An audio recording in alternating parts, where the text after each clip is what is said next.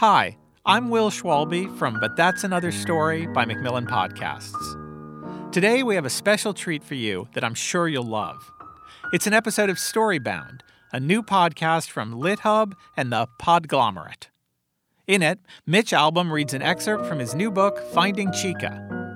The episode musical compositions are by Maya Wynn and Ali Font. Storybound is a great podcast for hearing today's top literary icons read their essays, poems, and fiction. To hear more episodes of Storybound today, just search for it on Apple Podcasts, Spotify, Stitcher, or your app of choice, and hit subscribe.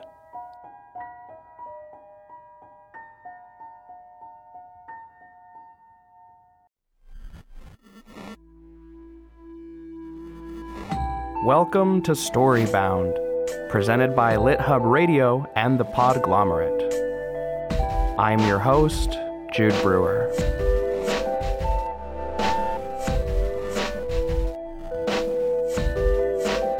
This is our first episode, so thank you for joining us.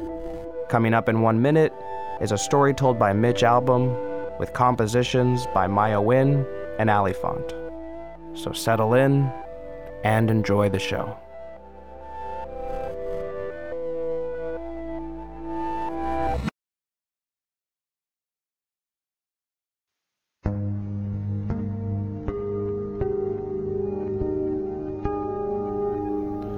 Why aren't you writing, Mr. Mitch? Chica is lying on the carpet in my office. She flips onto her back. She plays with her fingers. She comes here in the early morning when the light is still thin at the window. Sometimes she has a doll or a set of magic markers. Other times it's just her. She wears her blue pajamas with the My Little Pony cartoon on the top and pastel stars on the bottoms. In the past, Chica loved to choose her clothes each morning after brushing her teeth, matching the colors of the socks and the shirts. But she doesn't do that anymore. Chica died last spring, when the trees in our yard were beginning to bud, as they are budding now as it is spring again. Her absence left us without breath or sleep or appetite, and my wife and I stared straight ahead for long stretches until someone spoke to snap us out of it. Then one morning, Chica reappeared. "Why aren't you writing?" she says again. My arms are crossed. I stare at the empty screen. About what? About me. I will. When? Soon. She makes a grrr sound like a cartoon tiger. Don't be mad, I say. Don't be mad, Chica. Don't go, okay? She taps her little fingers on the desk as if she has to think about it. Chica never stays for long. She first appeared 8 months after she died, the morning of my father's funeral. I walked outside to look at the sky, and suddenly there she was, standing beside me, holding the porch railing. I said her name in disbelief. "Chica?" And she turned so I knew she could hear me. I spoke quickly, believing this was a dream and she would vanish at any moment. That was then. Lately, when she appears, I am calm. I say, "Good morning, beautiful girl." And she says, "Good morning, Mr. Mitch." And she sits on the floor or in her little chair, which I never remove from my office. You can get used to everything in life, I suppose. Even this.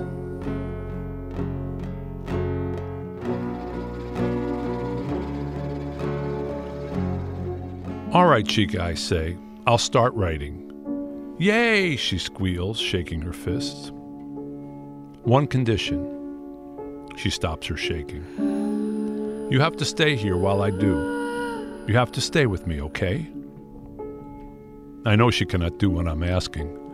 Still, I bargain. It's all we really want, my wife and I, since Chica has been gone, to be in the same place with her all the time.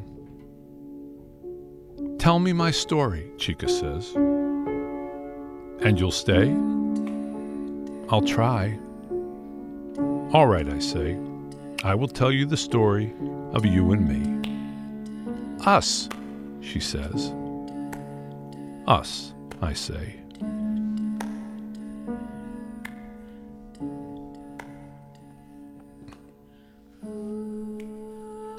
I wasn't there the day you were born, Chica. I arrived in Haiti a few weeks later to help after a terrible earthquake. And since you always tell me I should talk like a grown-up, then I can say it was seismic enough in 30 seconds to wipe out nearly 3% of your country's population. Buildings crumbled, offices collapsed, houses that held families were intact one moment and puffs of smoke the next. People died and were buried in the rubble, many of them not found until weeks later, their skin covered in gray dust. They never did get an accurate count of those lost, not to this day, but it was in the hundreds of thousands. That's more people killed in less than a minute than in all the days of the American Revolution and the Gulf War combined. It was a tragedy on an island where tragedy is no stranger. Haiti, your homeland, is the second poorest nation in the world, with a history of hardship and many deaths, the kind that come too soon.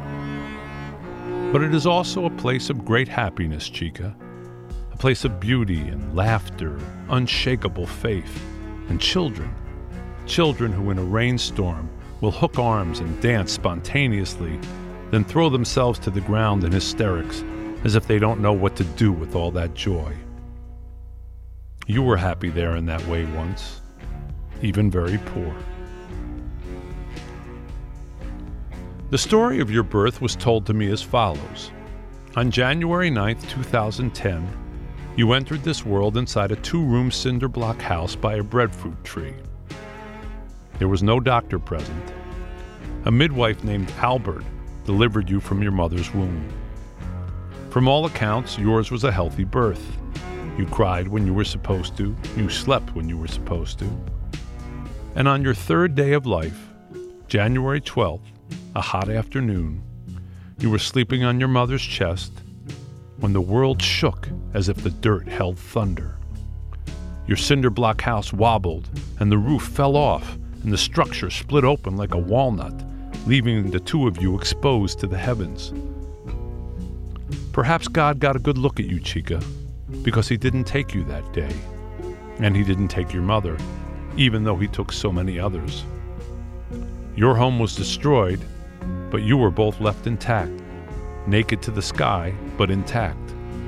All around, people were running and falling and praying and crying. Trees lay on their sides, animals hid.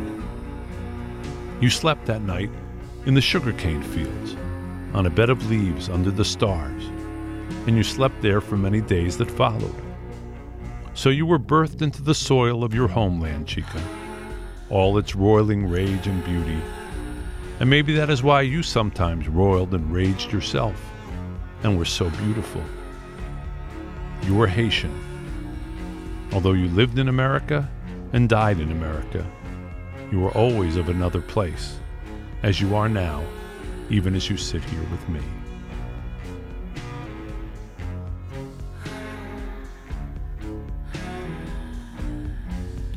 Once, late at night, Miss Janine and I were crouched next to your bed, and you said to us quietly, "How did you find me?" I thought it such a sad question that I could only repeat it. "How did we find you?" And you said yes. And we said, "You mean how did you come to us?" And you said yes again. But I think you meant it the way you said it, because life before the orphanage was foggy in your memory, like being in a misty forest. So how did you find me makes sense, because to you, I suppose, it felt as if you were found. But you were never lost, Chica. I want you to know that. There were people who loved you before we loved you. Your mother, Roselia, and your father, Fedner. They had 2 girls who preceded you, your older sisters. And when your mother got pregnant with you, she told her best friend, Herzulia, that you would be her last child. Together they chose an elegant name for you, Mejerida, although very soon everyone was calling you Chica. Someone said it was because you were a stocky baby. Someone else said Chica is a term of endearment. It doesn't really matter. We have names we are given and names that just attach to us, and Chica was yours. And had your mother been right, had you been her last child, she might be alive and I might never have met you. But she and Fedner had one more baby after you, 2 years later, a boy. He arrived in the hottest month of the year, August, in the early hours before the sun came up. Albert, the midwife, was again present, but this time something went wrong. Your new brother lived. Your mother died.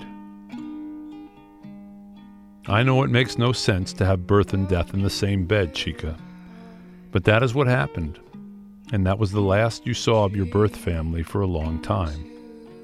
Her Zulia carried you off after the funeral. She said your mother had chosen her as your godmother and had insisted, if I ever die, you must take Chica. So she did.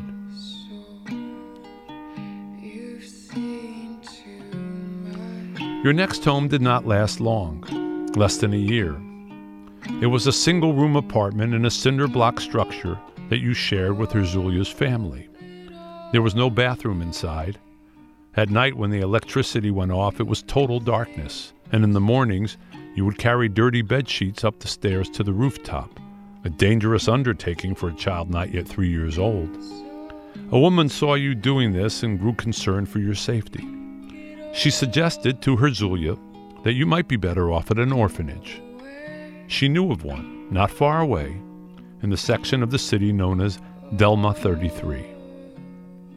That is the orphanage I have operated since 2010, the year of the earthquake. The place you call Missionia, the mission. Specifically, the Have Faith Haiti mission, a rectangular piece of land behind a high-grade gate on Rue Anne Laramie, a terribly potholed street that gathers water like a small lake when it rains.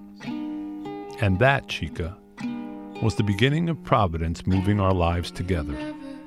Or the continuance of it, I should say, since the Lord doesn't get ideas partway through a life.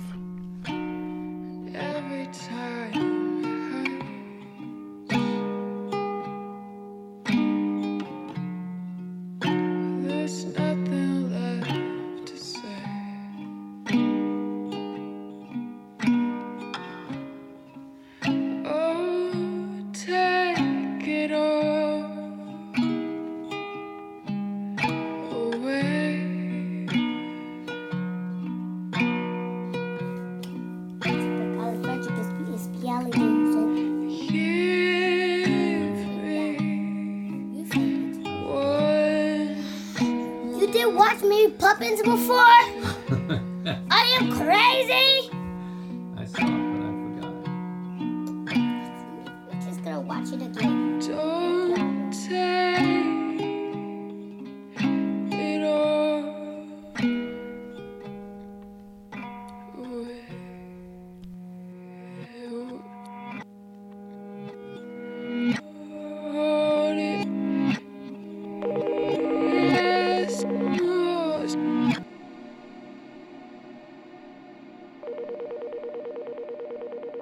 One day, when I was back in Michigan, I got a phone call from Mr. Allen, our Haitian director. "Sir, there is something wrong with Chica." "What's wrong?" I said. "Her face, it is drooped, and she is walking funny." "Did you take her to the doctor?" "Yes, sir." "What did he do?" "He gave her eye drops." "Allen, it's not her eyes. Can you find a neurologist?" "Sir, a nerve doctor." "I will find one." I remember hanging up that phone and feeling unsettled, as if something ominous was coming, like the rolling thunder on Haitian afternoons before the heavy rains fall. We never needed a neurologist before, Chica. A skin doctor, yes, a dentist, sure. Cough medicine, diarrhea medicine, children's Tylenol. But a neurologist? How serious is this, I wondered. Well, when we finally found that neurologist, He noted the droop of your mouth and your left eye, and how your gait was slightly off. He ordered an MRI. At the time, there was only one MRI machine in all of Haiti, and it cost $750 cash for an appointment. Mr. Allen took you there. You left before sunrise. 6 hours later, a nurse finally called your name.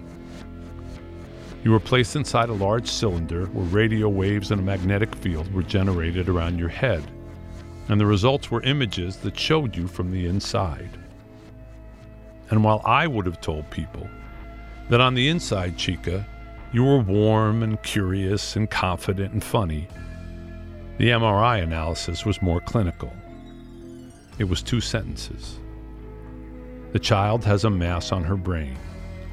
We don't know what it is, but whatever it is, there is no one in Haiti who can help her.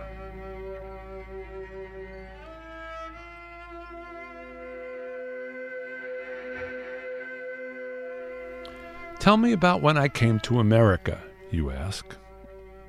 All right, here's what I recall.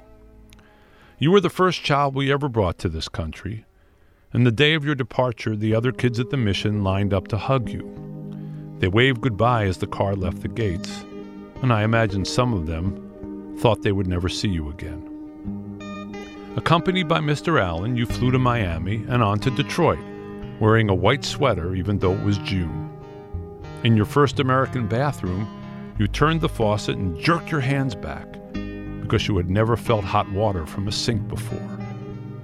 So before you even slept a night here, this country was a wonder to you. Miss Janine and I were waiting at the house, and Miss Janine had arranged some colorful blankets and dolls to make you feel welcome. At the time, we hoped the doctors would diagnose the problem and treat it quickly, and you would heal under our watch. Then you could return to Haiti. We thought this would take a few months. Looking back now, we really knew so little. I should say that you did not seem scared when you got here, Chica. But you did not speak much either, or show much emotion. Mostly you looked around. And who could blame you? Virtually everything you saw was new. Traffic lights, highways, houses with yards, mailboxes, televisions in different rooms. The input had to be overwhelming. I often wondered when you went to sleep that first night, how far you imagined yourself from the mission. The day after your arrival, we went for tests at Mott Children's Hospital in Ann Arbor. It was the tallest building you had ever seen, and you gazed up as we walked inside. We approached the front desk, and a man said hello. He gave you a wristband which you admired like a bracelet. Then the man turned to me and asked, "What is your relationship to the patient?" For a moment I hesitated. All around were mothers and fathers, many looking similar to their children. Same hair, same skin color, same facial features. I felt as if I'd been caught trying to fool someone. I answered by saying, "Legal guardian," because those are technically the correct words. And the man wrote something down and asked me to stand before a camera. "Mr. Mitch," you suddenly yelled, "look!" You pointed to a large Superman figure in the lobby. I released your hand and you ran to it, just as the man handed me a sticker with a grainy photo of my face. Above the photo was one word: parent. I stuck it to my shirt.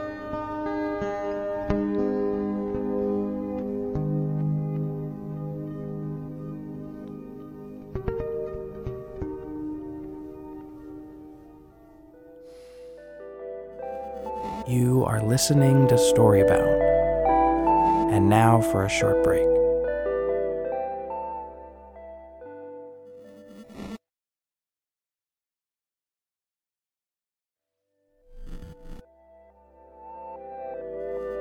And now we return from our break.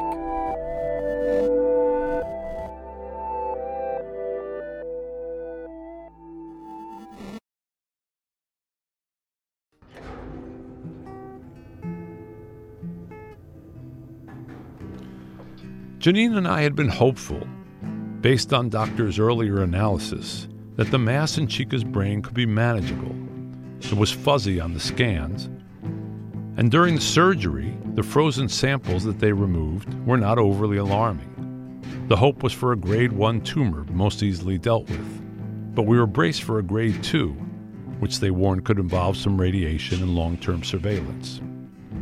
Instead, Dr. Garton came into that consultation room, sat down, and in a soft but direct voice said the news was not good, worse than they'd thought, that Chica had something called diffuse intrinsic pontine glioma, or DIPG. When I asked if that was a grade 1 or 2, he said it was a 4. A 4. He began to lay out options, which included radiation therapy and experimental medications, but all I heard was 4. 4? I felt like I was stumbling even as I was sitting down. 4? I kept listening for the part where the surgeons go back and take the whole monster out, but it never came. Apparently, if they did that, there would be nothing left of Chica's brain to function. 4? What if she were your child? I mumbled, falling back on that shell game of putting the onus on the doctor. Well, Dr. Garton said, exhaling, I would probably take her back to Haiti, let her enjoy the summer, be with her friends, until... It's in the until that everything awful lies. The doctors told us that she would live for 4, maybe 5 more months. Possibly longer if we underwent treatment, but that could affect the quality of her life. She's a fighter, I finally said, looking over at Janine, who nodded. And if she fights, we're going to fight. Dr. Garton leaned back. All right, he said. And then for a few moments, we all just sat there, staring at an invisible battle plan.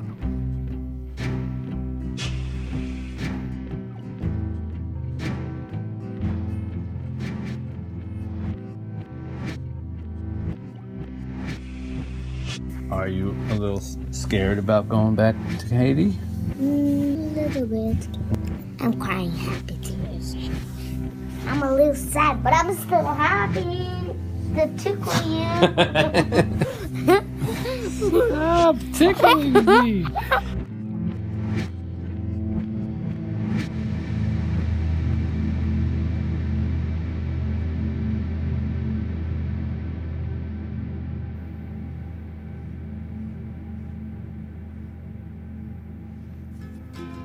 Do you remember the first morning you woke up at our house, Chica? I was already down in my office because mornings are when I write, and suddenly my phone rang. It was Miss Janine calling from the bedroom. In a raspy, just woke up voice, she said, Mr. Mitch, Chica is hungry for breakfast. Can you help her? I came upstairs and led you to the kitchen.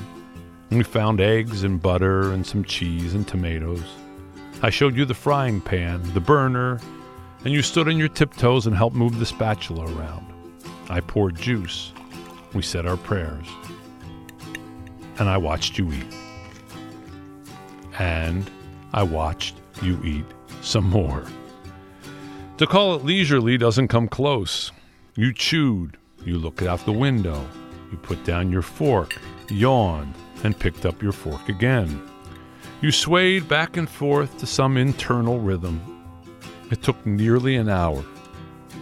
I would compare this to the pace that I eat breakfast, except I don't eat breakfast. But the next morning, when I heard your feet thumping down the steps at 7 a.m., I rose from my desk, met you at the door, lifted you as you said, Mr. Mitch, I am hungry, and carried you up to the kitchen. A child is both an anchor and a set of wings. My old way of doing things was gone.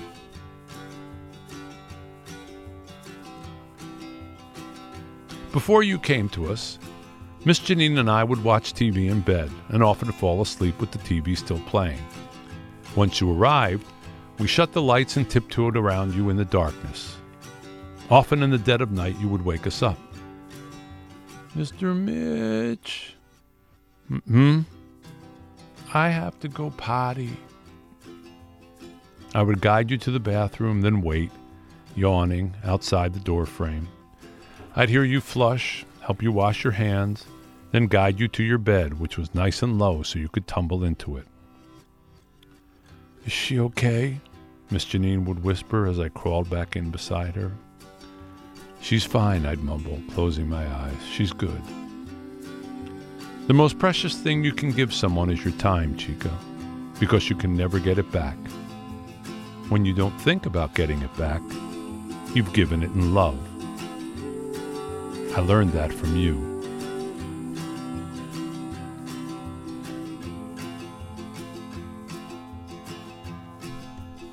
As time passes, Chica acquires clothes, some that we buy her, some that our friends bring her. She likes to dress up, the frillier the better, and she marches around in Janine's high heels. She drapes herself in multiple necklaces. She wears 2 hats at the same time. She likes to gild the lily, Janine jokes. One day, Chica and I are heading out. Hold on, I say. You have something on your face. What? She says. I grab a napkin. I pat the area around her lips. You're kind of wet here. How did you get all wet? Mr. Mitch, she throws up her hands. That's my lip gloss. After 6 months in America, we take Chica home for Christmas.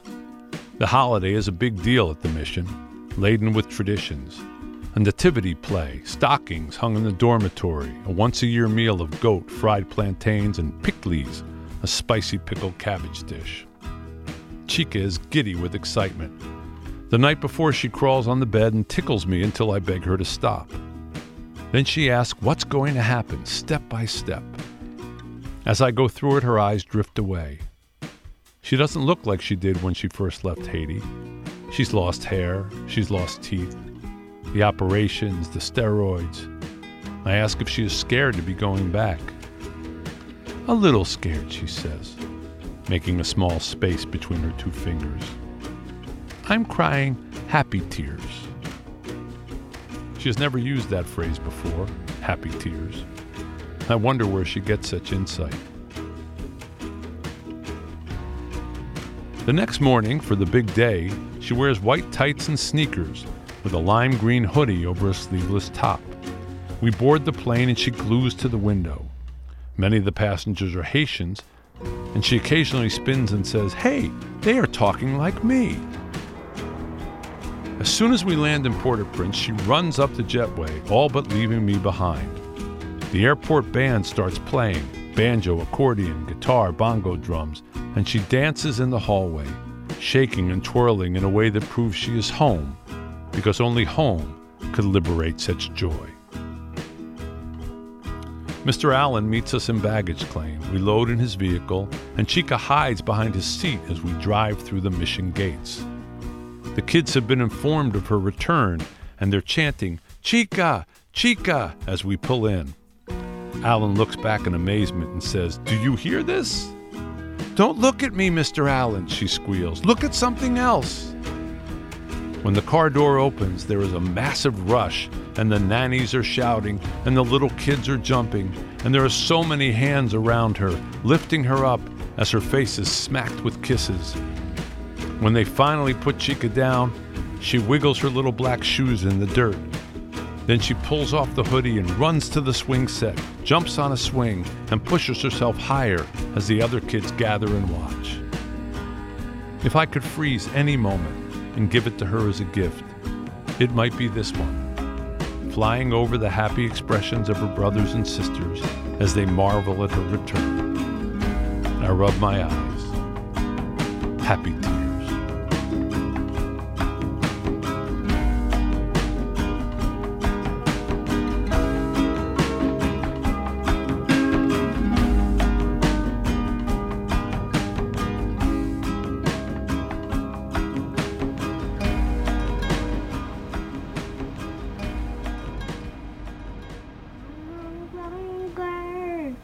A sleigh to hear. I am a child of God. I'm no longer a slave to fear. I am a child of God.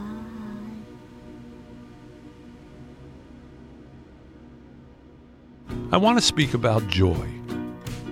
When I look back on our journey, there were times we didn't give enough weight to it, Chica. In the later stages, your daily needs were so great.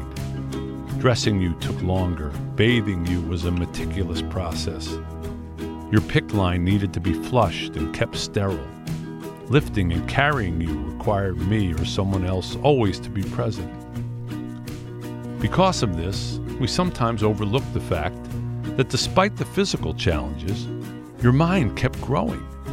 Your thoughts deepened. And we might have missed the joy of your blossoming into a fully formed young person had you not made sure to reveal it in unique linguistic ways. One time I was reading a long email and I sighed and mumbled, "Oh boy." "Why do you say, 'oh boy'?" you asked. "There are no boys here." "It's just an expression, Chica." "Why don't you say, 'oh girl'?" Another time you asked for a glass of water. I warned you it was cold. "Cold water, warm heart," you said. Where did that come from? You once asked Miss Janine, "Can I have 2 husbands?" And when she asked, "How many children do you want?" you shouted, "1." "Why just 1, Chica?" "Because that's all I can carry." And one morning down in my office, my phone rang and it was you calling on the other line.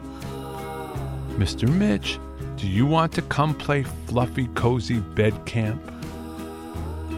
I entered the bedroom to find you and Miss Janine beneath the covers. When I crawled under, you said, "These are the rules of fluffy, cozy bed camp. I am the boss. Miss Janine is the second boss. You can be the third boss. Now let's play." If I could change anything from those moments, Chica, it would be to stay in them a little longer. Immerse ourselves so we never forget. I rarely use the word rejoice in daily life, but it is the word I'm looking for here. Rejoice. Revel in the funny business. It is quite something when I look at photos of those days to see your tireless crooked smile while miniature golfing, although you could barely swing the club, or on trips to the supermarket, although you had to sit in the basket, or a visit to the state fair, although I had to carry you from ride to ride. No matter how engrossed we got in the medical struggle, you were indefatigable when it came to fun. To paraphrase Emily Dickinson, because we could not stop for joy, you kindly stopped instead. You awed us with your spirit.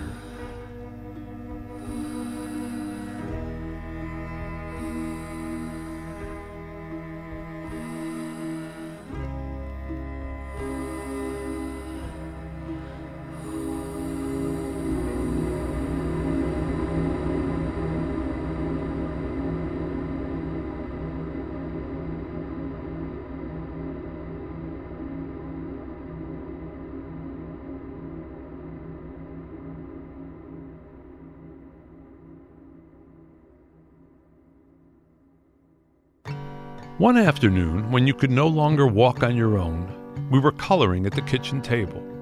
I glanced at my watch and realized I was late. I stood up. "Sorry, Chica, I have to go."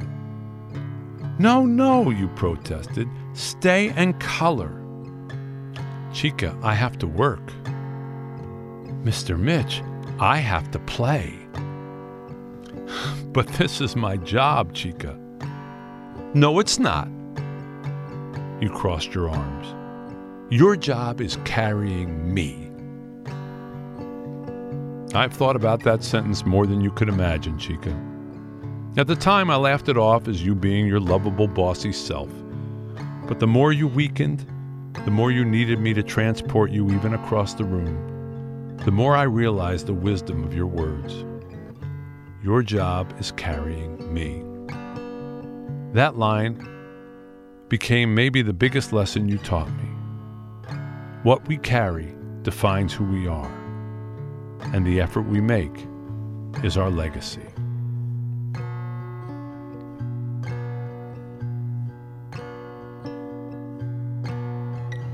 What you carry is what defines you.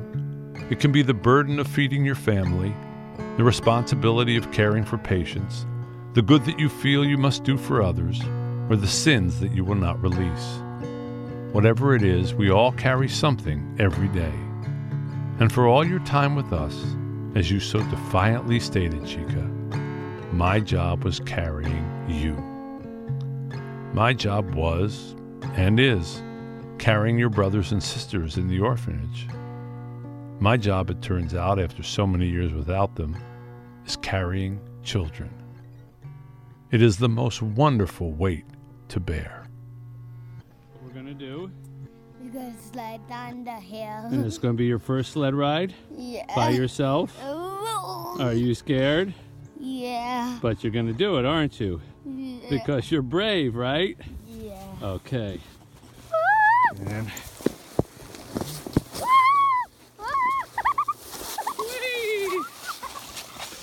whee! Yeah. You did it! You did it! How was that? Did you like it? Can I do it again? Yeah, of course you can do it again.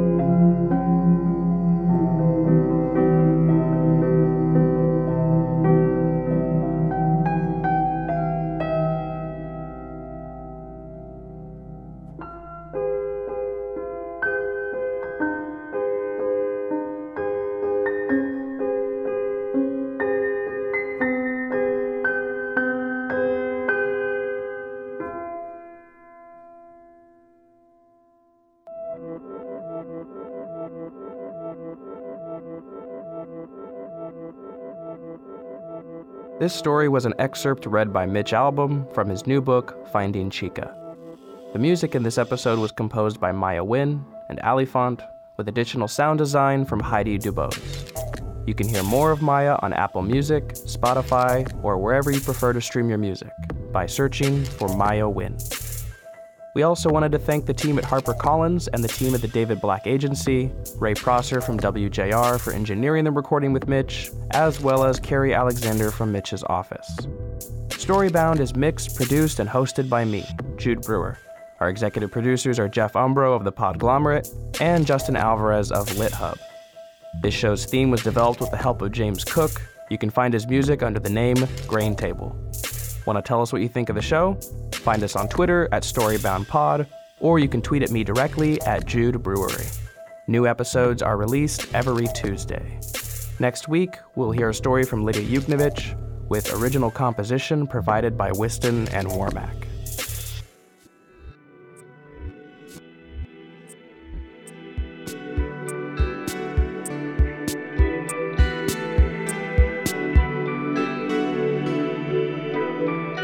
The Podglomerate, a sonic universe.